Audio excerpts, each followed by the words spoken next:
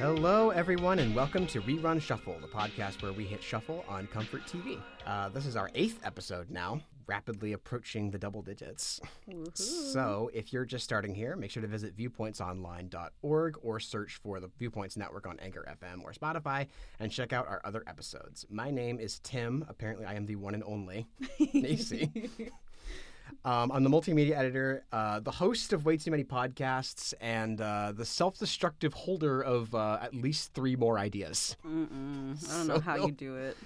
One day, I'm hoping one day I can get paid for this. I believe in you, Tim.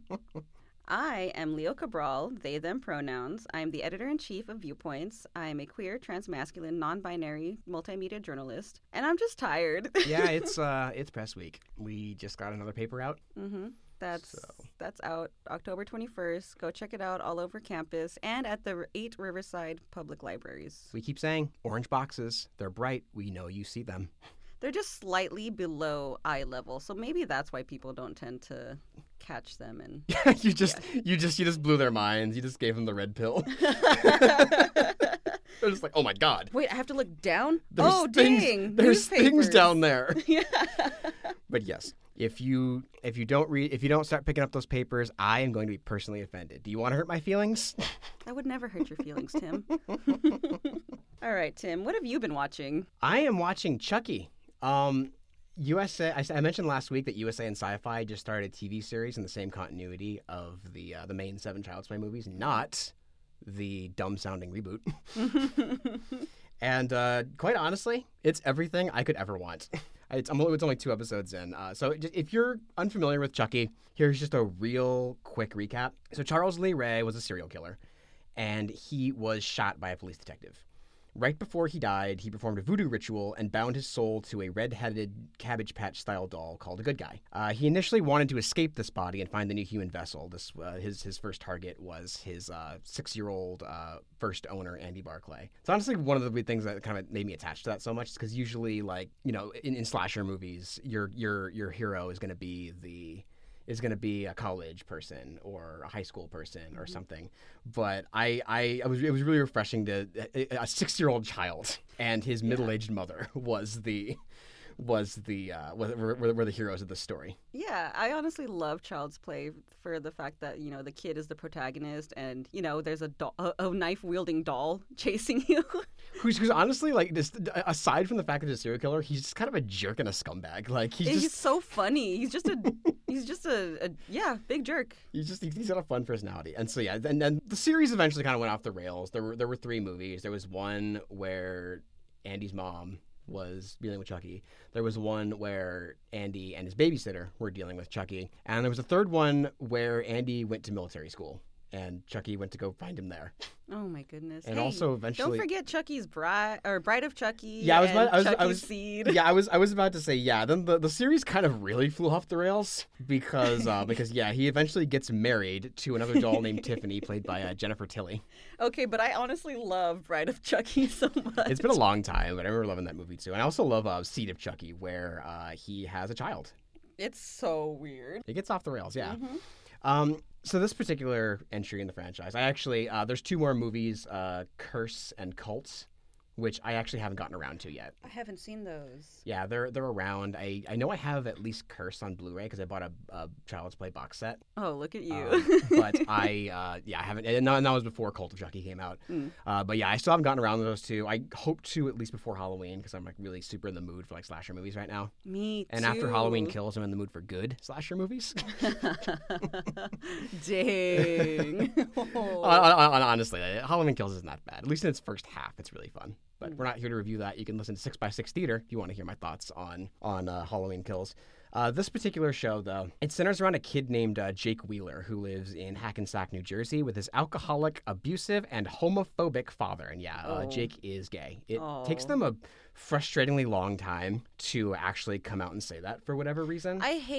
So not to like in the middle of this. I hate when I don't know what the middle ground is, but I hate when they delay the coming out or the outing or like just the revealing.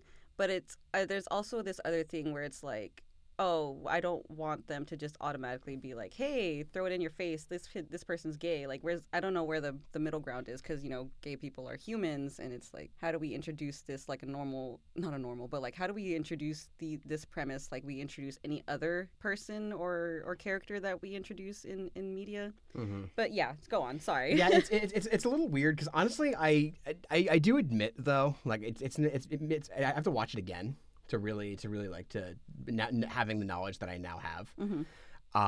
It could just be on me that maybe I just didn't clock it right away, because when they first bring up the fact that Jake is gay, it's more the things that, because it's his cousin is messing with him a little bit, kind of needling him, and I've been watching sitcoms and movies from the 80s and 90s for so long that when homosexuality comes up like that, I just kind of automatically think, oh, this is just like frat boy horseplay. Like he's trying to, like he's poking him by suggesting that he might be gay, which is always a gross attitude. Yeah, course. Guys are always like, haha, you're gay. And yeah, like about a quarter of the way through the episode, finally they actually do come out with like, oh, okay, so Jake actually is gay, and that's a thing that exists. And it's not and to their credit, it's not dropped like a big bombshell. It's not his defining characteristic. We'll get to his defining characteristic in a second. Ooh boy. But yeah, it's pretty. It was kind of interesting the way they put there, to say the least. Mm-hmm. So yeah, he lives with his jackass dad, and he likes to collect old dolls to use to make these like terrifying sculptures. He's kind of like a super troubled goth kid. Sounds like me and my 18-year-old sibling. My 18-year-old sibling, when they were like a really young, like early teen to mid-teens, they would start getting into like monster movie makeup effects and stuff. Like they would just do that for the fun of it, and I love them for that. They're so artistic, and yeah. And I'm gonna stop bragging about my sibling now. But yeah, I feel it. I relate to this kid.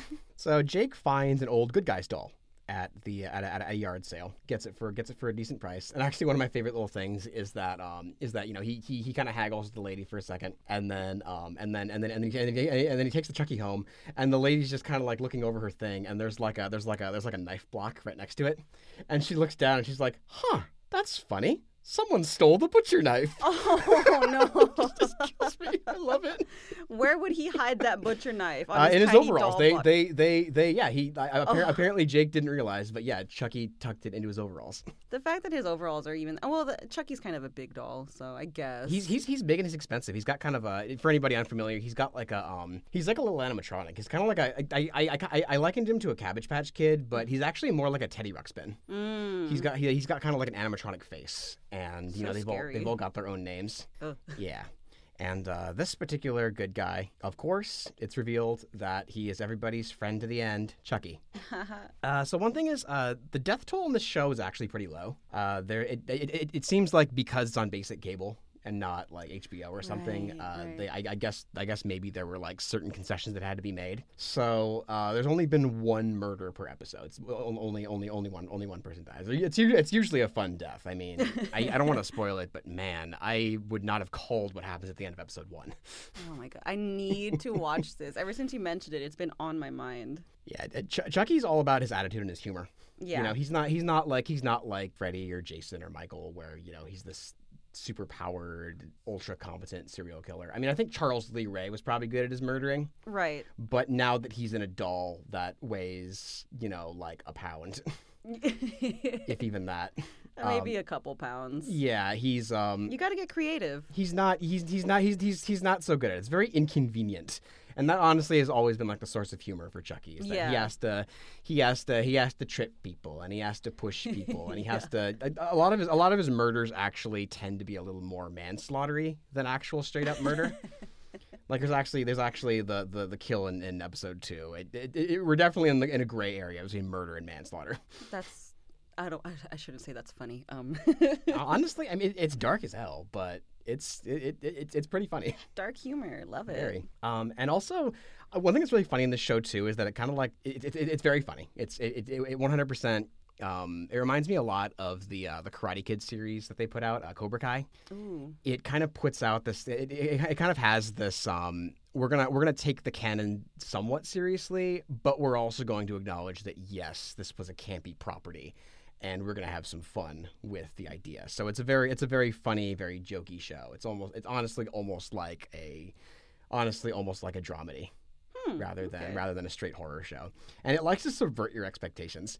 One of the funniest things in the world to me, and we'll talk in a second about how maybe it puts us in a weird gray area. But Chucky is very tolerant. He's a very tolerant little guy, Chucky.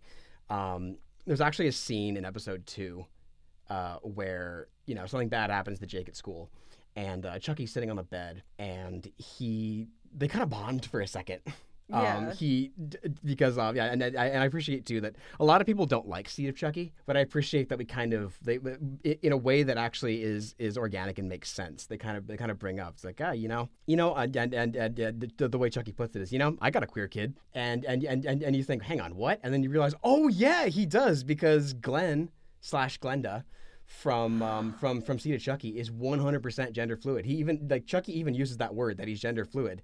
And Jake's like, and you were okay with it? And he's like, well, I grew up in a different time. I was took a little getting used to, but I don't have a problem. Oh my God. See, I love Chucky. Okay. Oh my God. That is so cool. So I have seen this scene out of context, obviously, but, on the internet, because everybody is going wild over that bit. So I've seen that bit and I'm like, is this a joke? Is this real? It's so weird. Yeah. And Chucky is obviously, he's a murderer. I mean, and yeah. There's another scene too. I think we were talking about it earlier today, where there's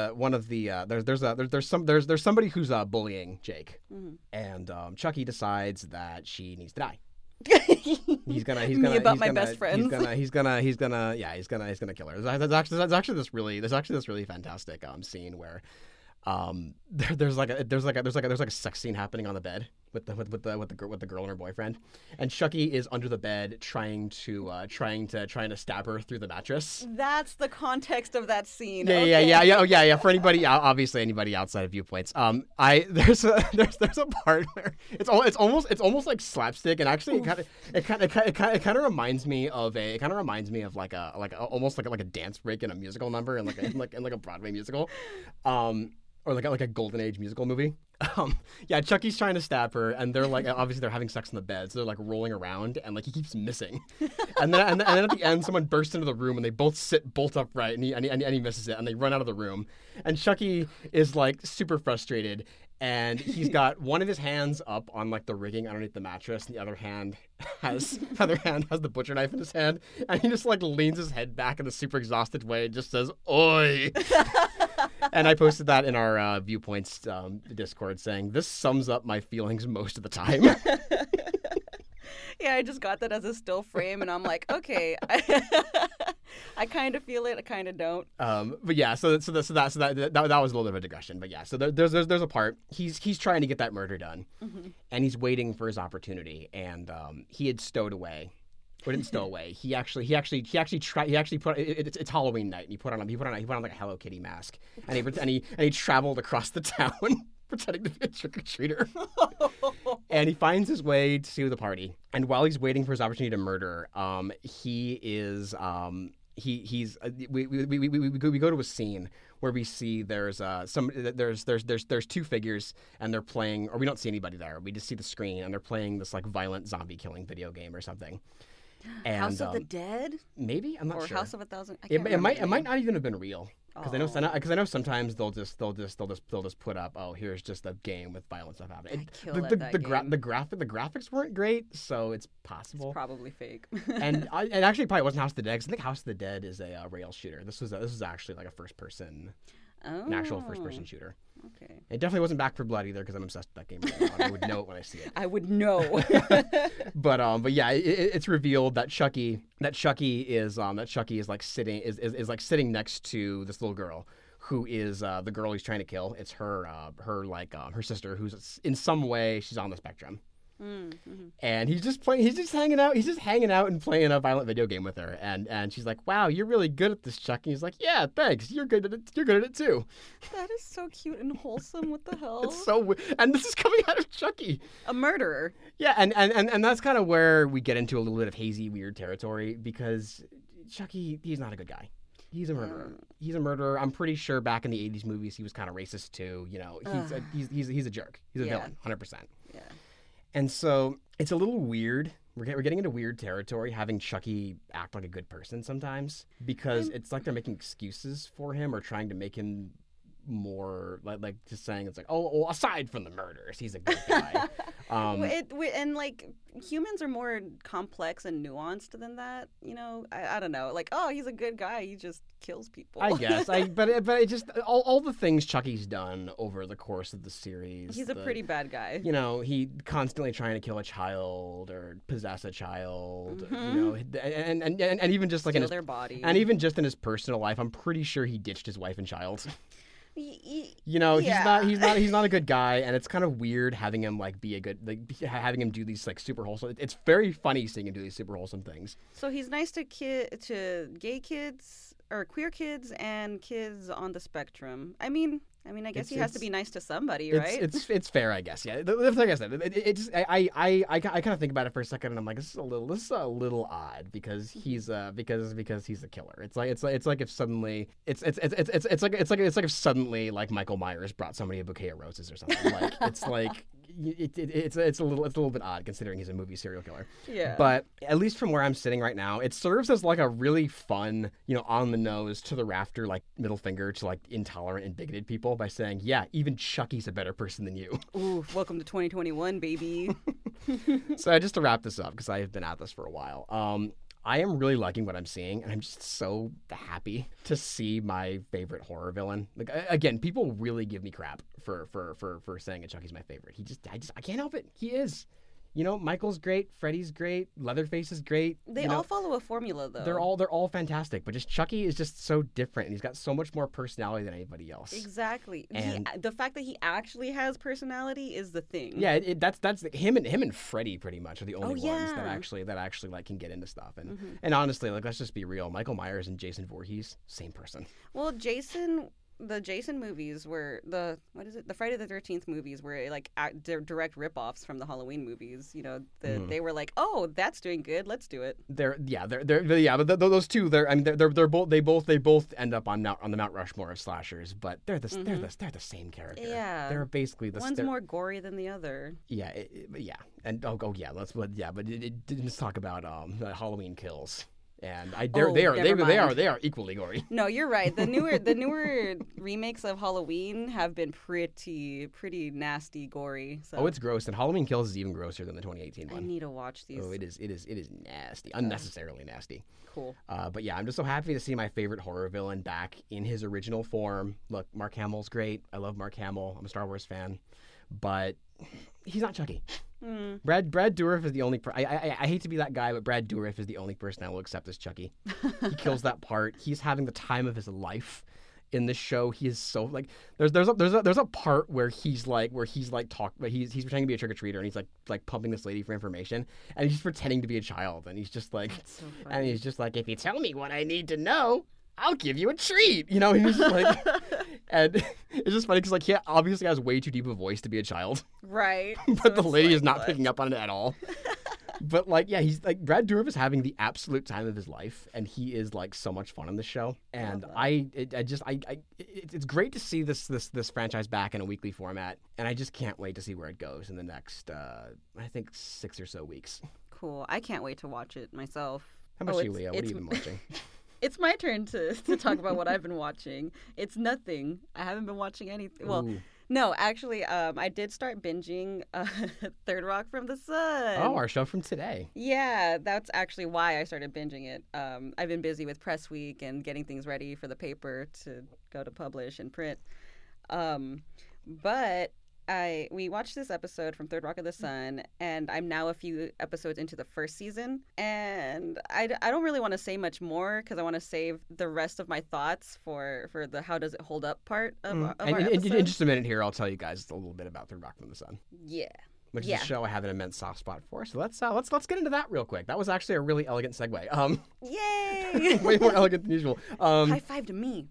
So Third Rock from the Sun was a sitcom that ran on NBC from 1996 to 2001. It was a little bit of a big deal in its time. I think it picked up a few Emmys, a few Peabody Awards, that kind of stuff.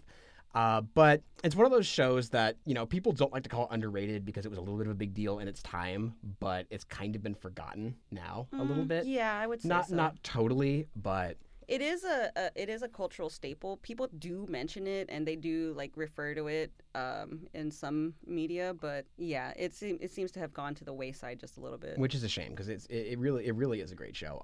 It was created by Bonnie and Terry Turner, a pair of names you might recognize. They're a husband and wife writing producing team who were also by actually the time we get to this third season episode we're talking about today, they were also working on That 70s Show. So it's the same. It's a little bit of the same vibe. The same set. The set design is very similar actually. It is kind of at the least same the color vibes. schemes. Yeah. The show stars John Lithgow, Kristen Johnston, French Stewart, a young Joseph Gordon-Levitt, My husband. and Jane Curtin. And yeah, actually, a lot of people don't really. It's funny because a lot of people don't know that Joseph Gordon-Levitt got his start on a sitcom.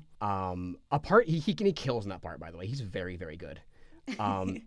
But actually, this was my first exposure to him. Actually, he'd been in movies. He'd been in movies for years. I know around the early, late '90s, early 2000s. Mm-hmm. He was kind of a teen, kind of like a teen icon, kind of. Well, maybe not the biggest, but he was around. It's because he's hot. And can't deny.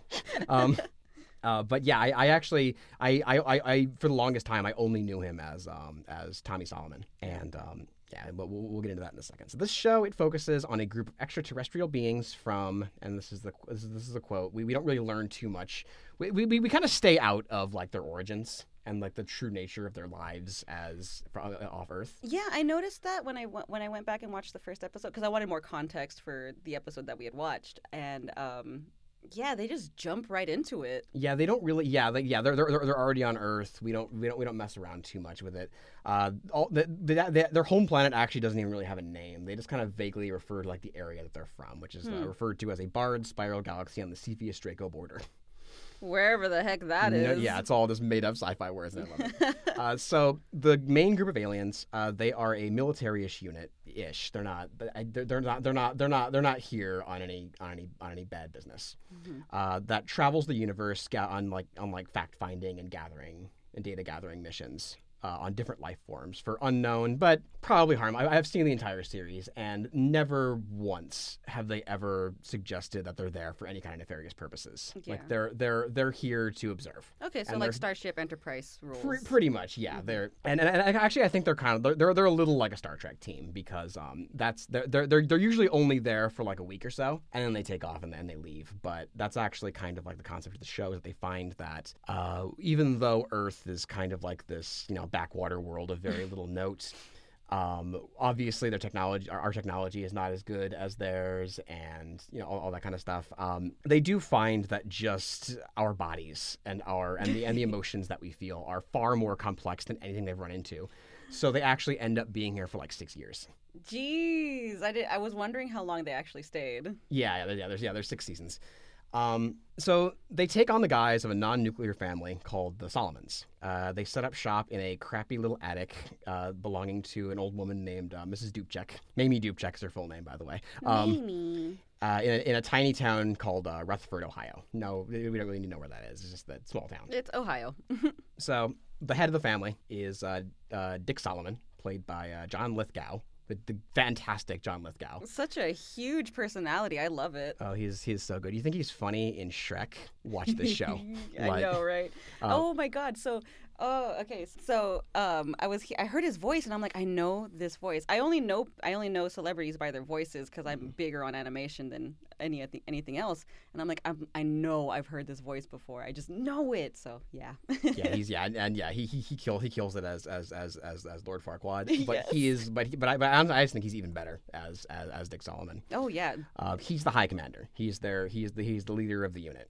He's loud, he's pompous, and he's completely oblivious to Earth customs and the feelings of others. There's actually this great episode where there's this professor at the college that he works at who he's actually played by John Mahoney, who plays Frasier's dad. Oh my god. Okay. And he kind of abruptly dies.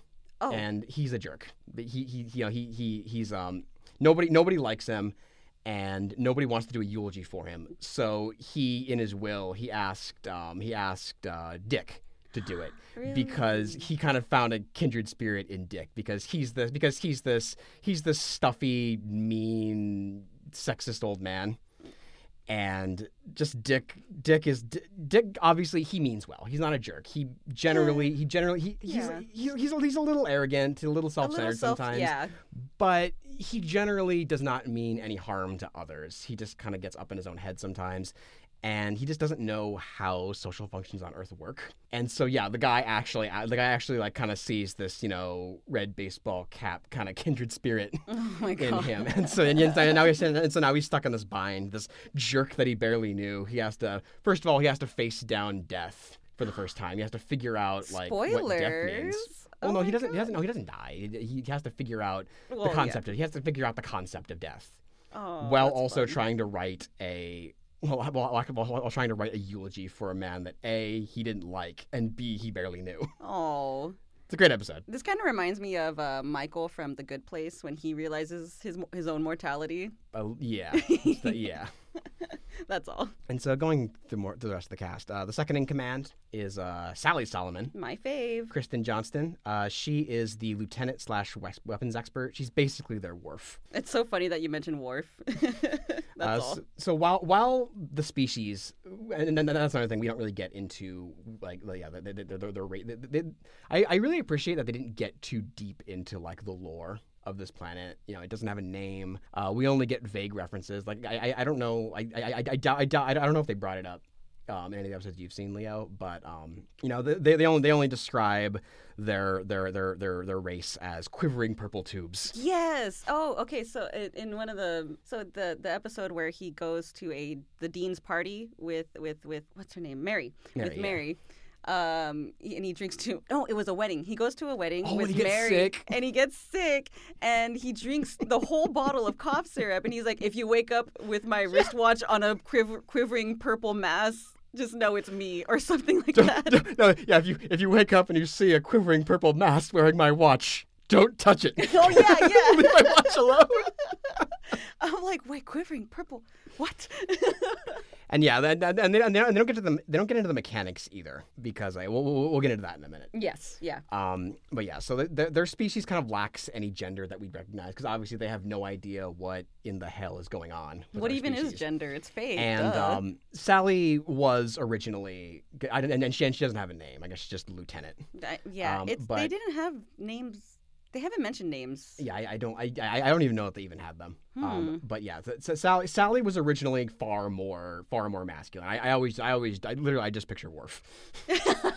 Like I just imagine that she was just straight up Worf. Imagining Worf in a gender it's killing me. I love that. And so yeah, Sally spends a lot of time struggling with the idea and concepts of femininity, and even like outside of the fact that the lieutenant was more masculine on their home planet, they actually kind of ended up in a more like unconventional female body. She is generally taller than the men in her life. Her voice is a little deep. She's a little deep. Yeah, she has kind of a deep voice. But no, but they don't find that weird at all. Her main love interest later on in the show, played by Wayne Knight. She gets a love interest. Yay! Yeah, played by Wayne Knight of all people too. Like, it's pretty good stuff. But yeah, like he's like a full head shorter than her, and nobody ever acts like that's weird. I love that. Yeah, they're very open minded on the show. It seems. It's really funny because Sally reminds me a lot of my sister. She's also tall. She's taller than me. I'm the oldest, but she's taller than me. She's a little bit thicker. She just looks like an Amazon man, and she also has a deep voice like me and my other sibling. And yeah, like as soon as I saw Sally, I was like, that's Amanda energy right there. Yeah, Sally's fantastic, and it's actually kind of a crime that Kristen Johnston hasn't really seemed to have that big of a career after the show. Right. She was around. I think the only thing I can remember seeing her in was in the second Flintstones movie. She played Wilma. Right. I remember that too. But that's it. Like you don't really see her anywhere else. Yeah, it's really odd. Actually, that happened to a lot of the cast, and we'll kind of get into that. Not all of them. No, because everybody knows Joseph Gordon-Levitt. Yeah, and obviously, I think we've kind of explained it. But yeah, saying that they kind of like a masculine life form entering a feminine body. That sounds like it could be very bad and really hokey and really just messily handled. I always found that they played it very classily. Yeah, I haven't found too many issues with it because I kind of relate to Sally a lot in some ways because I also deal with gender dysphoria. I also feel like a more masculine entity who's got breasts. And she mentions it's so funny. She mentions her breasts a lot. Like, is anybody else having issues with these things? And the other aliens are like, nope. I love in the pilot. They're all sitting in the car like once they landed, and they had that thing where they're like, and they have that moment where they're like, where she's talking about her breasts, and then I think Harry's like, I have tiny ones. Yeah. And like they all like look at their shirts. Like, oh hey. God, it's so funny. It's hilarious. So moving right along, we also meet Tommy Solomon, played by Joseph Gordon-Levitt, who John Lithgow obviously moved on to big things after the show, and although he did big things before this show, he's been a mainstay for a long time. Mm-hmm.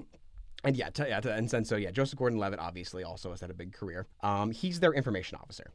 He was forced against his will to play the role of a 13-year-old. I think this premise is hilarious. Putting an old person in a tiny young person's body. I love it. Yes, I was just about to mention that. Yeah, Tommy actually, like on their home planet, is actually the oldest member of the team, but he ended up being the like the kid, like not even just like a teenager, like actually like I think he was in middle school at the beginning, or either like late middle school or like freshman year in high school. He was just entering puberty. Like they dropped him in like the worst possible place. There's actually this really like fantastic scene where I think like because like Tommy walked up to Dick later on.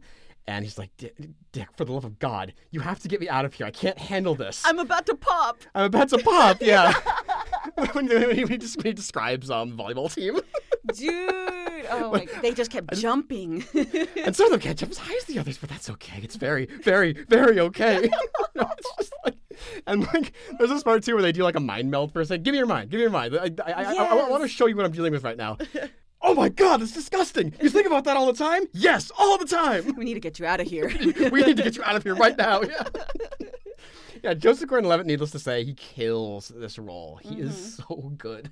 Yeah, I love him. So yeah, along with Sally, obviously, he is dealing with the most biological issues. And that's kind of something that we kind of get into a little bit is it's never really explained exactly like what form these bodies take. Like we don't know if because it's definitely not like Men in Black where like the cockroach monster was wearing Vincent D'Onofrio's skin like mascot suits. Mm-hmm. They actually these are actually like it's implied they're actually like fully functional human bodies because the second they enter the bodies they are just feeling all kinds of things that they never felt before.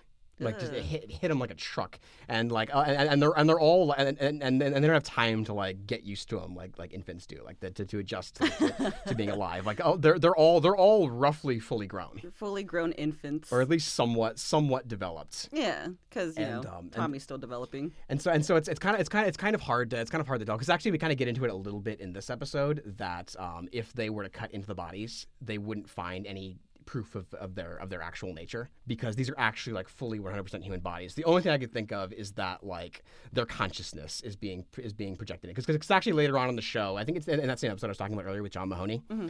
They kind of talk about death a little bit and they say, well, what happens when we leave? And they just say, well, we'll have used up the bodies and we'll leave and the bodies will stay. So like so it's definitely implied that their consciousness is inside of these human bodies rather than them actually like being inside of them. It's very odd. This is so interesting. Very ill explained, but honestly I don't really need it to be. It's plot stuff. Yeah, and then finally we have honestly he's like the comedic powerhouse, honestly, saying a lot. Mm-hmm. French Stewart as Harry Solomon, who and sorry, Leo, this might be a little bit of a spoiler. He's the transmitter. Eh. Yeah, he has a he just kind of hangs out most of the time. Like, they all, like, Dick's running the mission, Sally is doing security, Tommy is doing research. Harry hangs out and watches TV because he's just kind of there as like a tool in the toolbox because he has a radio implanted in his brain. Okay, things make sense now. So whenever their boss, the big giant head, calls, yeah. By the way, everybody, his human form is played by William Shatner, which is great. Yeah, baby.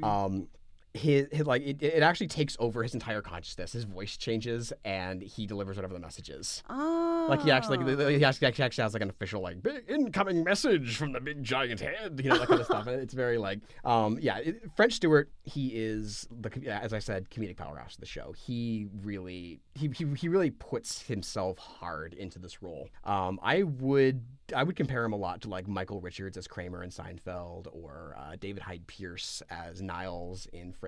He's just one of those ones that is really, really just puts himself into that physical comedy. I don't think there's too much of it in this episode, but man, he takes some wild pratfalls at certain points in the show. I can't wait. And he also has a pretty wild fashion sense too. I love it. Oh my God, he's so. So my first impression of Harry was like, this is one stoned non-binary person right here. Yeah, I don't think he's wearing it in this episode because he's in his Halloween costume most of the time. This is a Halloween episode again, by the way. Everybody. Yeah, Halloween. It's actually like his most iconic piece of clothing. Actually, he wears I don't know what it's made of. It's some kind of like yak fur or something. But he wears this like this big like bushy fur coat with like orange lining. Like that's kind of like his iconic. Oh, that's so camp. And he dresses in like a super like 70s way. He's got like there's like baggier pants and like kind of like leisure suit tops. Garish, I love it. That's so queer. He's fantastic, yeah. And he's the least conventionally intelligent of the family, but he seems to have the most intuitive emotional intelligence. Again, that's not really the most on display in this episode, but if you watch the show. And then the final member of the main cast, she's outside of the family, Mary Albright. Dr. Mary Albright, excuse me. Got to show her the proper respect. Yeah, that's an anthropologist you're talking about. Professor of anthropology, Dr. Mary Albright, played by Jane Curtin from SNL. You might remember her as the wife in Coneheads. Oh, okay. First of all, Jane Curtin's an American treasure. She's amazing. You don't see her in too much nowadays, but like all the SNL from the 70s that I've seen her in, and whenever she pops up in something, she's amazing, and she's fantastic in this show.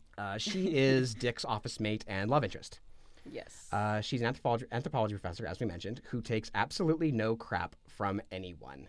She's a very she actually bumps up against a lot of people because she's a strong lady. She gets what she wants. She apparently has a lot of sex, and she gets slut shamed a lot throughout the show. Obviously she doesn't put up with it. Like they don't get away with it. Good. The show doesn't have a bad attitude about her. Obviously the show has a lot of admiration for Mary. Good. And she takes no crap from anybody, not even the arrogant goofball she shares an office with. Dick and Mary, it's sort of an on and off relationship. Not in an obnoxious way though. They break up for a few seasons. Actually, that was a pretty recent development in this episode. I was noticing, yeah. Yeah, it's a long story. The breakup involves Roseanne Barr. Whoa! I need to start binging this faster. Yeah, it's very strange. But they have such good chemistry. John Lithgow and Jane Curtin that they do. It's very and they both like give and take really because in a lot of cases these on and off relationships, famously one of them will be fighting the other. Usually the man is the goofball and the woman is like the straight man. Oh, they give and take hard. There's this episode where they both get trapped in the school library overnight in season 3. Oh my God, they get drunk. They get drunk on champagne. And where did they find the champagne? Oh, Dick brought it. That's a long story. Wait right now. But it's just this they just give and take so hard all the time that they're a delight to watch. I love it. So before this episode might go kind of long. Actually, we're already at 40 minutes. No way. All right, let's start moving to the recap. Okay, sorry about that. So we open on Dick Solomon as he sits at his desk at Pendleton University, that's the name of his college, cutting open a pumpkin. His office mate and ex-girlfriend Mary Albright watches as he stares fixedly at the goop inside before his curiosity gets the better of him, and he tastes it. Needless to say, he doesn't like it. I had to rewind like 3 different times on this part. It's so great. Because I thought I had missed something. I thought I missed some context. I was like, whoa, why is he eating that? And I'm actually wondering, later on, I think it's implied that he actually went back. I think he might have eaten the rest of the pumpkin. Stop. Because later on he's talking to Nina. Nina is introduced in a second. He's talking to Nina, and he's got like chopped up bits of like pumpkin rind on his desk. So I think he ate the rest of that pumpkin. I love that. So their assistant, the character I just mentioned, Nina Campbell, enters to tell Dick that the dean's office called to let him know that he's reaching his deadline to see a doctor for a physical exam. He's very confident that he'll get good results, but not only get good results, but actively impress the doctor. The full quote is, "I am a masterpiece, a perfect human being, not a strand of DNA out of place. He'll probably want my organs to put on display." And Mary, in just the classic Zinger Mary fashion, hits back with, "Yeah, the sooner the better." Just the perfect example of Dick Mary banter. They're so good together. I usually get frustrated with this kind of will they, won't they such dynamic, but yeah, they have such good chemistry, as I mentioned earlier, that it's really easy to put up with it. Yeah, from what I've been watching, it's not like a Sam and Diane situation where like they're constantly addressing the will they, won't they, or anything like that. So it's kind of nice. So later that day, Dick goes in for his doctor's appointment. The office, it's your standard doctor's office, dull colors, bland art on the wall. By the way, scares the crap out of Dick, that photograph of a flower in the background. And an exam table with butcher paper spread across it. I love when he sits down, Dick says, "Crunchy." The nurse leaves him alone in the room with the order to disrobe. And he's like, "Okay, fine, I'll just sit here naked. It's cool." He slowly breaks down, panics, and runs out of the room as the doctor enters. So after the theme song, just real quickly, the original and the best theme song. They eventually change it. It's a swing version by Big Bad Voodoo Daddy. Don't have a problem with swing, but I've never approved. This surf rock all day, every day. So I honestly love both genres. Like, I listen to music genres in like phases, and for the longest time I was into like both swing and then like surf rock. I just love them both, but yeah, I don't have a problem with Big Bad Voodoo Daddy. I used to swing dance to them back in the day, so fair enough. So after the theme song, we join the rest of the Solomon family finally. Sally, Tommy, and Harry, who are out shopping for Halloween costumes. Dick enters. I'm not sure how he knew where they were, considering there's no cell phones. They don't have cell phones, yeah. But it doesn't matter. It was 96. Cool. They had pagers back in that day. I guess maybe. Or, maybe they got a psychic link. Because we did mention earlier that they can mind meld, so maybe he just was able to track him down. Mm-hmm. But yeah, he bursts into and he goes to talk to them about his newfound fear of doctors. Sally mentioned kind of before Dick comes in, they're discussing Halloween. And she says, a useless holiday, no day off, no presents, no big meal. Big disagree, by the way, from me, and I'm a little bit triggered by that. Yeah, Halloween is literally the only holiday in my book, so I don't know what her issue with it is. How dare you? Yeah. Sally, you're great, but this is a bum-ass take. So the next day at the office, Dick admits that he panicked and didn't get his physical. Sally walks in a minute later to bring him his lunch, which she also forgot. Yeah. That's the way they put it. Like, Dick, you forgot your lunch. Oh, thank you. Thank you, Sally. Where is it? I forgot it. Yeah.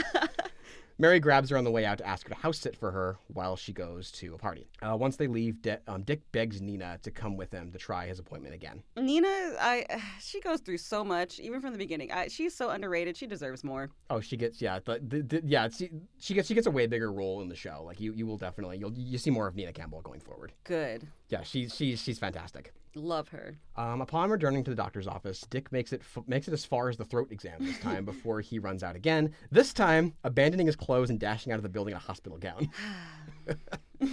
So that night, the family is gearing up for their various Halloween activities. Dick for the college party, and Tommy and Sally, who are dressed as Sonny and Cher, but they think that they're dressed as Julius Ethel Rosenberg, who are people who were Americans who were prosecuted for being spies back in the day when the Red Scare this stuff was happening. Needless to say, they did not look like Sonny Bono and Cher. Yeah. And actually, their landlady walks in and actually reaffirms it. Oh, you're Julius and Ethel Rosenberg. Yeah. What is going on? I had to Google. What is reality? I had to Google this, and I was like, wait, who are they talking about? Oh, right, it's that couple. And then they're leaving Harry, who decides he doesn't want to come to Mary's house. He's sitting on the couch, taste testing all the trick-or-treat candy for poison. Not poison. taking bites out of the little candy bars, and putting them back in the bowl. They're leaving him on his own, and he gets a little nervous when Tommy explains that Halloween is when the dead become living and the living become dead. And he's just like, I don't care. I love the way he says that. I'm just gonna stay here. And yeah, as I said, we meet Mrs. Dubček. Played by Elmarie Wendell, I believe her name is. She's a character actor who pops up in a lot of stuff. She's great. She gets upset that she drops her lighter into the air vents. That's just a quick little aside. Just put that away. So call me crazy, but I think that Tommy might be wearing the wig that Topher Grace wore as Eric Foreman in that '70s show. I mean, it's possible that it's just a common wig, but honestly, I think it's a possibility because neither of these shows seemed like they had the biggest budget, so maybe they had to share. Wouldn't that be hilarious? It looks just like it. Especially when the scenes in Mary's house, when we get more close-up shots of Tommy from a profile angle, I'm like, I think that might be the same wig. I think you might be right. If you're noticing it and you're calling it out, you might be right. So Dick is having a good time at the costume party at first, but he becomes rattled when he runs into the doctor again, just as a skeleton. He makes this brassy, pompous speech about the flaws in the American medical system. He kind of waits for applause, but nobody does, and he just kind of runs. I think one person slow claps and that's it. I think it was the audience who did it. Oh, because the show's filmed before a live studio audience, we should mention. There's actually a lot of energy. You get a lot of cheering and clapping and whooping from the crowd. In this show. It always kills me. One of my favorite little jokes in this is that Mary is dressed as Dorothy from The Wizard of Oz, but when she gives Dick the hint, I don't think we're in Kansas anymore, he concludes that she must be dressed as Nancy Kassebaum, the former Republican senator from Kansas. The show's full of jokes like this where the family, they've obviously done a lot of a lot of research, but very broad research. So they know a lot about history and about very specific things, but little things the cultural iconography of the Wizard of Oz is totally lost on them. Right? They probably researched who's in charge of all the states and junk, but they probably completely missed Wizard of Oz completely. So I mean, there's a lot of flavors to the human experience, so I don't blame them. They don't know. They don't know. Yeah, they don't know a lot of. Yeah, there's a lot of things that they don't know, big iconic things. There's one episode where I think Harry and Tommy are watching I guess the original Star Wars on the TV, and they're all laughing their asses off. Dick's they think space looks like that. It's great. I love that. That's so funny.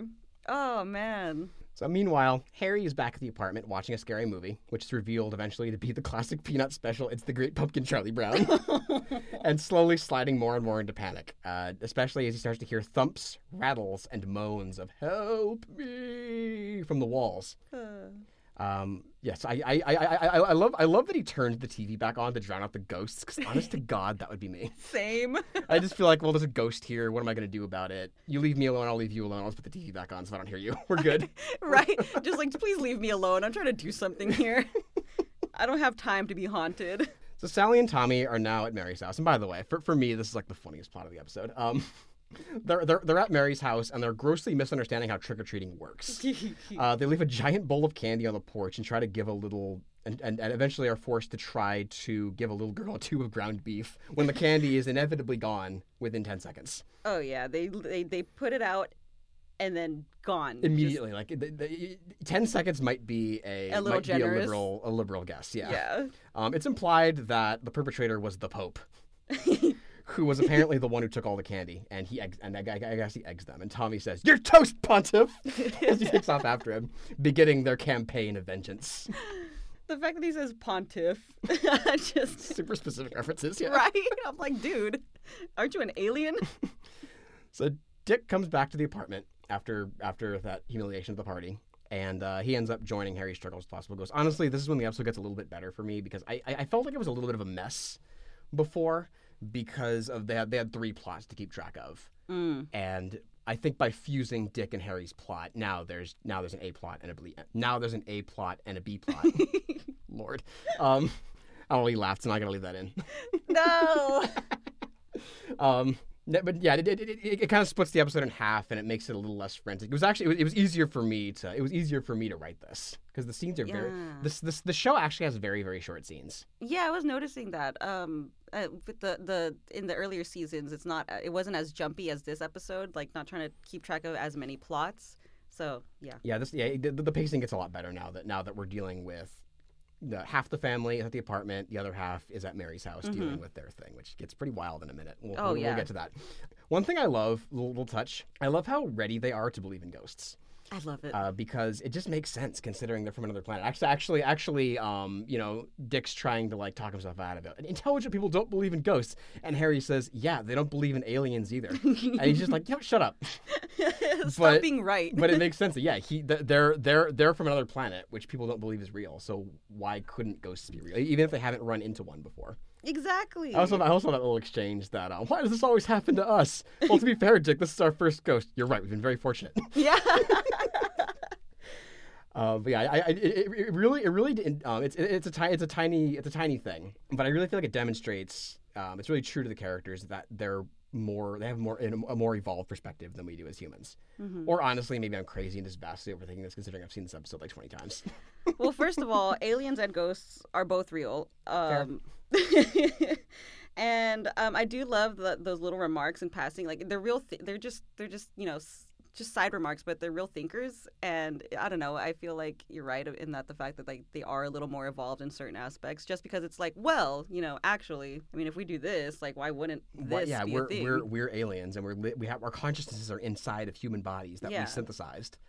Yeah. So that's pretty crazy. So yeah, why couldn't a ghost? Why couldn't our little suburban apartment be haunted? Yeah. So they hear footsteps coming closer, and they run to hide under the kitchen table. Mm-hmm. Turns out it's just Mary, who, despite how it looks, is not here to check up on Dick. She's here to get her car back because Dick apparently stole it when he left the party. Oh, I forgot to mention about how there's so much physical touch or physical contact happening between Harry and Dick. As this being my first exposure to the show, that I thought that was interesting because like I've watched a lot of other stuff where there's not this much physical contact. They're like holding each other's like full on embracing, and I'm like, whoa, that is really close. Yeah, like this is a little gay. I love it. There's actually a lot of there's actually like that's actually a very I think we were actually talking about it last night. Like the show's kind of like a turning point for me personally because I'm kind of an introvert. I don't really. It's not that I have like a phobia of being touched, like a germaphobe thing, but I'm a little sensitive, I think, to like contact with other human beings. So like if I like shake hands or high five somebody or somebody puts their hand on my shoulder, for like 20 minutes afterward, I can kind of still feel the hand there. Dude, okay, so I'm just like I'm arrow ace. I'm like kind of like physical touch deterred, a little like more sex repulsed, and I've gone through a lot of abuse and trauma, so touch is a little weird for me. So for you, like you still feel it like afterwards, but for me, I'm like, it's in my mind. Like I'm still thinking about that. Like, oh my God, was that okay? Is everything all right? Like, why did that happen? And am I doing okay? Mm-hmm. Are they doing okay? Yeah, it's a lot. So I feel you on the physical touch thing. It's just a lot of anxiety, and just like but this show kind of. I mean, obviously I'm still a little sketchy about it. Mm-hmm. But this show actually like really kind of pushed me in a direction that kind of showed me that it's not weird. People, human beings kind of just generally crave touch. I do crave it. I do. Yeah, exactly. Exactly. I feel you on that. And that's actually a very running thing throughout the show, and it's never really talked about. Like actually, I actually watched the episode with my brother, and then after we finished that episode, my brother was just watching episodes all day on Peacock, and there was one that was on, I think, while we were like eating dinner later on. Where they're having their conversation on the rooftop at the end. We'll get to that later. Yeah. And Dick's kind of sitting up against the windowsill, and Sally is sitting on the windowsill, And yeah, she's just like in a very like non-sexual way or anything. She's just kind of on him. She has like both of her. She kind of like has one of her arms wrapped around his arm, the other one's on his shoulder, and eventually he kind of like reaches up and he grabs her hand. God, I wish that were me. Like, I wish I could just have that kind of physical intimacy with, like, my friends or, like, my chosen queer family or anything like that. It's not strange at all. The show does have some moments where they dip into that kind of homophobia kind of stuff. Mm-hmm. But in a lot of cases, and especially after you get past the first couple seasons, that erases entirely. And they're just very open with each other and very willing to talk about their emotions and willing to just touch each other without it having to be weird. Tommy maybe never really gets on board, but he's supposed to be he's a teenager. Yeah, exactly. He's biologically, he's a teenager. So anyway, we cut then after that quick little digression there. Yeah, sorry. Sally and Tommy back at Mary's house have gone from 0 to 100 real quick. They now have, when this all happened off screen, they now have a child in like a commando outfit tied to a chair and are running this kind of good cop, bad cop routine on him to extract information as to the Pope's identity. You could never get away with this in this day. Sally's threatening to shove a raw egg down his throat if he doesn't talk. He doesn't, and Tommy, who's being the good cop, says, "Kid, right now I wouldn't trade places with you for the world." I'm taking a walk. Sally's all yours. I just love to hear, like, right at the end. It's like, so, how do you like your eggs? That kind of just cuts. I thought that was good. So back at the apartment again, like I said, very short scenes. Mm-hmm. Dick and Harry are trying to convince themselves the ghost just up and left. But then they see smoke coming from the air vent. They run to hide in the closet once the power goes out, agreeing that the ghost can have the basement, the apartment, and the car. I think it's funny that so this, I caught this a little bit, but it's funny how they go hide into the closet and then they talk about sprucing it up in there and stuff. I'm like, are these in the closet jokes? It's so weird. Yeah. I'm like, are we a little past this? But I don't know. It was kind of funny. I get you, yeah. Mm-hmm. I didn't catch that angle, but I see where you're coming from. Uh-huh. So Dick tries to get a hold of himself, saying, "I want to be brave, but I'm too afraid." And this next part is gold. I love it so much. Harry says, "But Dick, in order to be brave, you must first start by being afraid. For true courage lies in the overcoming of fear, not in its absence." Which, it's a paraphrase from Nelson Mandela, I think. I don't know. I Googled it, and he was the first one that came up. I mean... So I don't know. It's a pretty common sentiment. Yeah. But it wrecks me that Dick asks, "Oh, that's brilliant, Harry. Where did you hear that?" And Harry says, "Blue Power Ranger." Now, just for the record, I had fallen off of Power Rangers by the time I went down a little bit of a Google rabbit hole here. I wanted to know what Power Rangers was on around this time period. And it turns out it was, I believe, the third series, Power Rangers in Space. I had fallen off by that point, so I have no earthly clue if that's something TJ, the Blue Ranger, would say. Mm-hmm. But yeah, I went and I got his name and I got the series. I don't know why I did that. I was having a weird day yesterday, guys. Context is good. So back at Mary's house again, Tommy returns from his walk with more eggs. The poor kid in the interrogation chair is now covered in yolk and shells, and it's pretty clear that Sally's worked him over pretty good. She's actually pretty upfront. Yeah, she actually says, "I worked him over." Yeah. Takes to Mary later on. He finally breaks down and opens up about the Pope. Tommy tells him that he makes him sick for ratting on his friends and kicks him out of the house. They have this whole dirty cop thing going on. I love it. He leaves, taking the chair with him. He's still tied to the chair. Mary actually walks in right afterward, and he just gives her this dire warning: "Run, lady, they're crazy!" And she's just like, "What did you do to the Bernstein boy?" So she thanks the two of them for their help because, you know, the reason she wanted them to house sit was so that people didn't egg their house because there was nobody offering candy. Mm-hmm. And she said, "Well, I guess you technically did your job. There's no eggs on the outside of the house. They're all inside, so thank you." Easier to clean up, I guess. Before the scene ends, though, it's revealed that the Pope was innocent, and it was Batman all along. That dirty Batman. And so the two take off after him. Mm-hmm. To continue their duty. So back at the house, Dick and Harry are off to investigate the basement, deducing that the noises are now coming from there. Dick begins to perform an exorcism with coffee for some reason. Why wouldn't you? They didn't have access to holy water, so Harry figured next best thing is coffee. Coffee is water, just with some caffeine beans. I guess it's fair, yeah. And you know, yeah. So he's like sprinkling water around out of the coffee mug. By the power vested in me by the Maxwell House Corporation. He's interrupted, though, in his exorcism when a fist slams through the wall. It's revealed that, though, it belongs to Mrs. Dubček, who explains that she had gotten stuck in the crawl space looking for her lighter. She's been down there for hours, banging on the walls and screaming for help. The smoke and the power going out were caused when she, who clearly, this woman needs help, she's got a serious tobacco problem, shorted out a 220 line to light her cigarettes. The dedication that this woman has to get her next smoke. And then after explaining it, immediately says, which reminds me, I need a cigarette. And she leaves the episode. She's gone. She's just gone like that. So Dick is exhilarated by his conquering of his fears, and he heads off to finally get his checkup done. Of course, a new fear comes to light when the doctor slips on his gloves to give him a prostate exam. Whoa. I don't blame him. You know what? I don't blame you, Dick. When I get to middle age, I don't know how I'm gonna get through these things. Yeah. I mean, 'cause I don't know. So like, there's like that whole culture of like, how like a lot of men are like, oh, I don't want to get a finger up my butt. And, like, I don't know, is it, like, the homophobia fear, or is it, like, the fear of prostate cancer? I don't know. I mean, of course, it is invasive. I always feel uncomfortable at the doctor, like, when they're touching things and, like, checking, I'm just weirded out just thinking about it. But, yeah, I don't know. It's for your health, guys. Come on. No, yeah, I feel it. I know it's necessary, and yeah, for me, yeah, that whole homophobia angle, that's not even a thing. No, for me. yeah.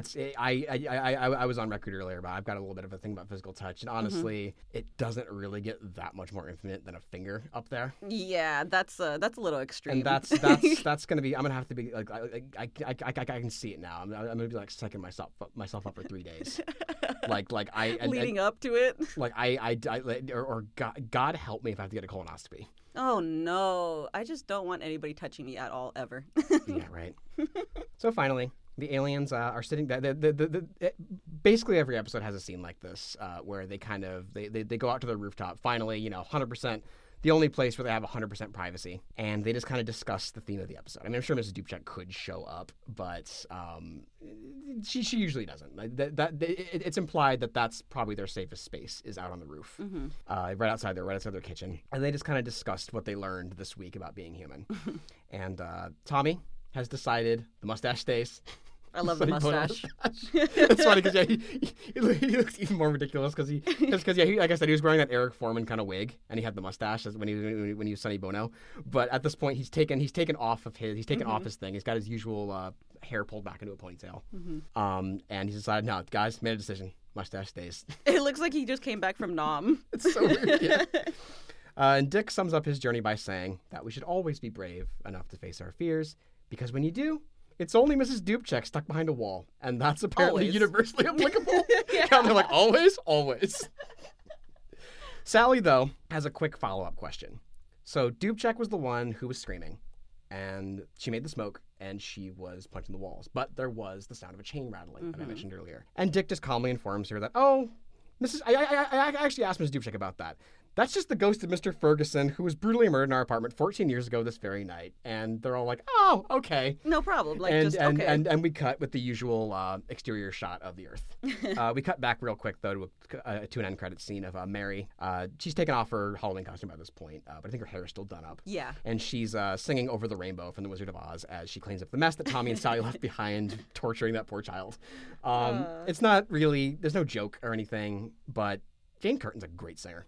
She sings a lot on the show, and she's very good. I love that. And yeah, she would always be doing musical numbers and stuff on SNL also. So like this has always been kind of her thing. Okay, that's why the audience went wild. Okay, when she was doing that, I was like, that's just what my siblings and I do on the daily. We just break out in song all the time. Oh yeah, she's a great singer, and I think the audience eats it up when she sings. Mm-hmm. I would have loved to actually be there live when Jane Curtin was doing a musical number. That would be great. Yeah.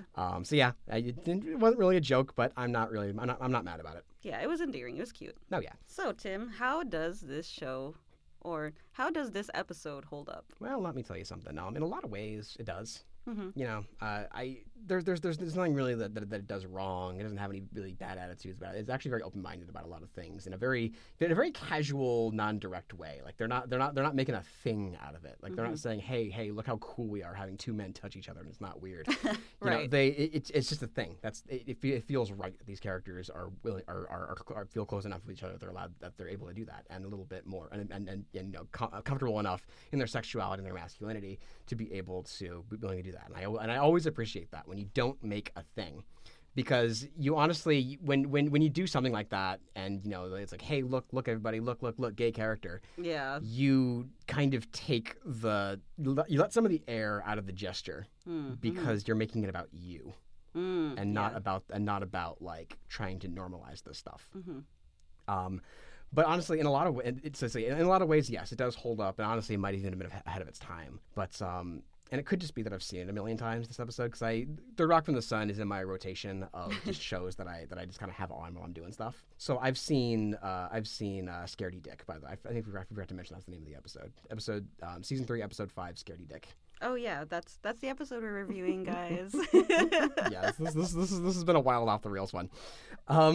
It was just so fun. I liked this one a lot. Oh yeah. I just remember finding this episode funnier. I found it a little cheesier than I used to find it this time around. And that's not necessarily a bad thing, but I wasn't laughing as much as I used to. And actually, and it's not like I've grown out of the show, because I was watching season 3 all day yesterday after I watched this, because I'm kind of addicted to my sitcoms. And no, there's some very, very, very funny episodes. Like I was laughing so hard at some of the episodes. So maybe it's just this particular episode because I love Halloween. Maybe maybe I've just been back to this one too many times. But yeah, obviously Tommy and Sally's hard-boiled cop story, despite some recent events, was still pretty funny. Yeah, I mean, everybody does the whole good cop bad cop thing for their comedy or whatever. So. Just the fact that this one kind of gets into brutality a little bit, which I could definitely understand somebody having that rub somebody the wrong way, but I think it was so far removed from reality. They were hamming it up so hard that really I couldn't. This generally, though, was just a goofy, fun Halloween episode of a sitcom, no more, no less. When we're out of this this Halloween season, I definitely plan to suggest this series again, and maybe I'll find a more funnier, more sci-fi tinged episode. Maybe the one where Dick has an evil clone. Yeah, two John Lithgows playing against each other. It is magnificent television. That's gonna be a thing. Oh, it's so great. Evil Dick like channels Lord Farquaad so much. Oh my god. Okay, I need to see that. It's so good. I love it. So how about you, Leo? How did you feel about this? So this is my first experience with Third Rock from the Sun, as I've mentioned. But so this episode did have me laughing quite a bit, because I don't know. It was just it just caught me off guard. I was like, what? Oh, and then it's high energy. The energy is infectious. Oh yeah. No matter how bad an episode of The Rock from the Sun might be, and there really aren't any like bad ones, but the energy will get you every time. I'll let you know if I come across a bad one. Well, I mean, maybe in terms of like social ideas, but they'll always be at least kind of funny. Yeah. No. Yeah. There are upon first watching it, I noticed that there's a lot of gender shenanigans going on in this whole thing, which is awesome. And upon watching more episodes, the sitcom does kind of follow the basic shallow formula about gender roles being some kind of like scientific or innate biological thing, like men are dogs or women are emotional, or like just simple gender stereotypes like that, like like when they all get sick. And Sally's like, I just want to lay down and curl up in a ball, but I can't shake this feeling to nurture you guys, something like that. And I'm like, oh wow. Well, what I do like appreciate about that, and obviously it only counts for so much considering this is a male point of view. I honestly I've never had that much of a problem with that, because nobody was forcing Sally to do anything. She wanted to, like somewhere deep inside of herself, she felt like she, and maybe that could be an issue with like it was the social expectations on women, and the fact that they implied that's a thing. But on a character level, I think it was fine, because like she ultimately wanted to take care of them. Yeah. I mean, yeah, I considered like, they're crewmates or whatever. So of course somebody might be compelled to like take care of the others, but at the same time I was like, because women are more naturally nurturing and caring than others. That is a little bit of a mess. Yeah. The only thing I'd push back on that one a little bit is that just the whole thing with the show is that again, this is something we were talking about off mic. Maybe they could be a little more like maybe a little less like saying, oh, this is how this gender is, or this is how the sexuality is. Maybe they could be a little less like that. Mm-hmm. But I think that as a whole, I think Third Rock from the Sun, it doesn't mean to subvert the human experience, but it wants to demonstrate the human experience on a very basic level. So maybe there are some ideas that are a little immature, but so are they. I mean, they don't get past 6 years old. Yeah. In the whole show, and at this point, they're only like 2. Oh my goodness, right? Yeah, that's true. I was saying that they're not fully formed humans, and what did I say earlier? Hold on, I gotta think. I'm tired. Oh yeah, I did say human cultures and like human and society can tend to be a little messy. So of course they would be just emulating what they've been seeing and just parroting back things. So I don't necessarily blame them for doing this, but it's like I wish we could be a little more creative with gender. Kind of like how this show is a little creative with gender. Let me see. Oh, there's also that whole thing where media loves to queer code their aliens or their monsters and stuff like that. As much as I love dinosaurs, different sitcom. Yeah, dinosaurs. Got to bring that show up one day. Oh, I love. We'll get into that. As much as I love aliens and all that stuff, I am kind of tired of identifying with androids, aliens, and monsters. Androids, I'm specifically thinking about Data. That's my dude right there. But it can be fun and amusing. It's that dehumanizing aspect of it, where it's like, oh, you're different. You're not in the main culture, so you've got to be like this alien or weirdo outside. That's not great. That can't feel good. It doesn't. It doesn't. But it is fun watching cishet actors throw most of what they know about gender stuff out of the window, and just kind of vibe and act like they don't know what these boundaries are, or jokes, or what gender is. It's nice. It's nice to kind of see that. I would say the episode does hold up pretty well because of what you mentioned earlier, but the lack of like the problematic jokes. Mm-hmm. The gender shenanigans. Always funny. I love some gender shenanigans. I'm trying to pull that stuff every day. I am a gender shenanigan, if you haven't noticed. But yeah, it's funny when they're not too like tired and run into the ground. It's just gonna happen in the 90s. Of course. I mean, Frasier was a pretty progressive show for its time, but yeah, they get into some stuff sometimes that is messy. Yeah. And I'm only a few episodes in. I like I said, I think I'm only like 5, 6, maybe 7 episodes in, and there's plenty of bits that didn't age well. But as a queer person in a queer relationship, it's funny to laugh at and make fun of some of the dynamics in Third Rock from the Sun. Let me see. There's also plenty of material that my girlfriend and I can pick at, analyze, and interpret, because that's just something that I love to do. I just love to watch media and I don't know. Talk about it, look into it further. And, oh yeah, definitely. Just make theories or whatever. Yeah. So I remember mentioning when we got to the part where they meld the Dick and Harry's plots together. Mm-hmm.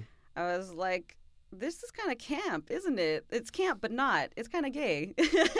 Oh yeah. There's this part. They hear the ghost, and I think they're like, hold me, only if you hold me. And they kind of like grab onto each other like Shaggy and Scooby Doo. Yeah. It's very goofy and over the top. I love it. This is a good one. I like.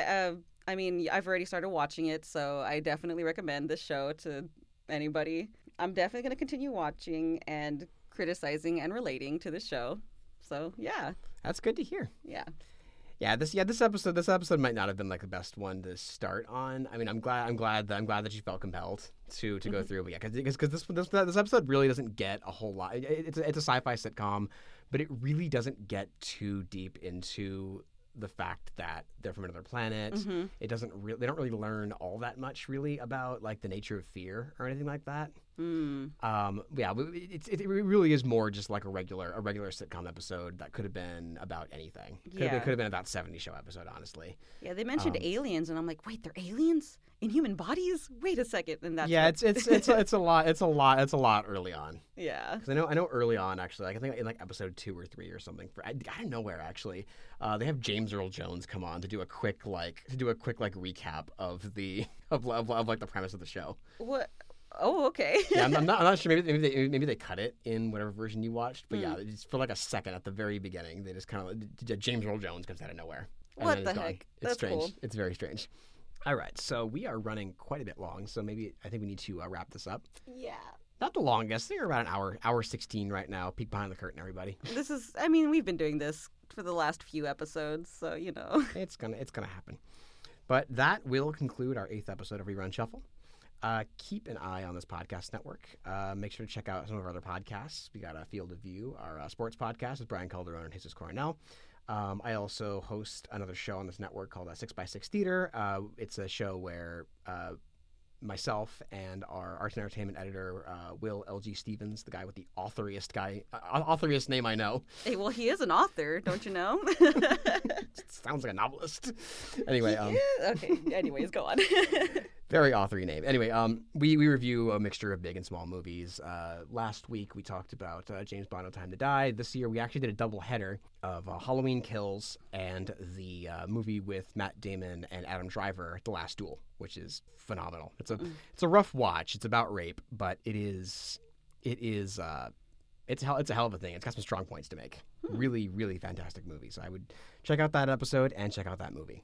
Make sure to visit our website, viewpointsonline.org, for other, our news that skews a little local if you're listening from outside of the Inland Empire. But we do also do a lot of other, we'll do media reviews, we'll do national news. There is stuff there for everybody. Yeah, sometimes our editorials go hit nationwide stuff, statewide stuff even. You're curious. I only ever write movie reviews. That's all I'm qualified for. Haven't for a while, though. Actually, no, there's one that's about to be published from me, this little vampire movie I watched called Night Teeth. Anyway, enough about me. You can also find us on Facebook, Riverside City College Viewpoints, as well as on Twitter and Instagram at RCC Viewpoints. Where can the people find you, Leo? The people can find me on Twitter and Instagram at Chupacabral. So it's CHUPACABRAL _. Please DM me. Tell me you love me. Tell me I'm the best podcast host you've ever heard. And if you want to find me, I'm on Twitter and Instagram at NacyTim. And I also host another podcast outside of this Viewpoints network. It's called The Super Awesome Variety Show that I do with my friend Brandon Eska. A lot of pop culture critique, but also a lot of just late night arguing. Yeah. You can find that on Instagram at Super Awesome Variety Show, on Twitter at SavsPod, and basically wherever you can find your podcast. Odds are wherever you found this podcast, Savs will be there too. Yeah. The language is quite a bit saltier. We do not censor ourselves there, so fair warning. And also, if you are listening to this on Spotify, you can scroll down a little bit, and we have polls to let us know if you agree with our take on this show. We also have an area where you can DM us through Spotify, and you can tell us about, and maybe angles that you picked up on that we may have missed. We would love to hear from you. Yeah. And I think that'll about do it for us. Thank you so much for listening, everybody. See you next week. Bye.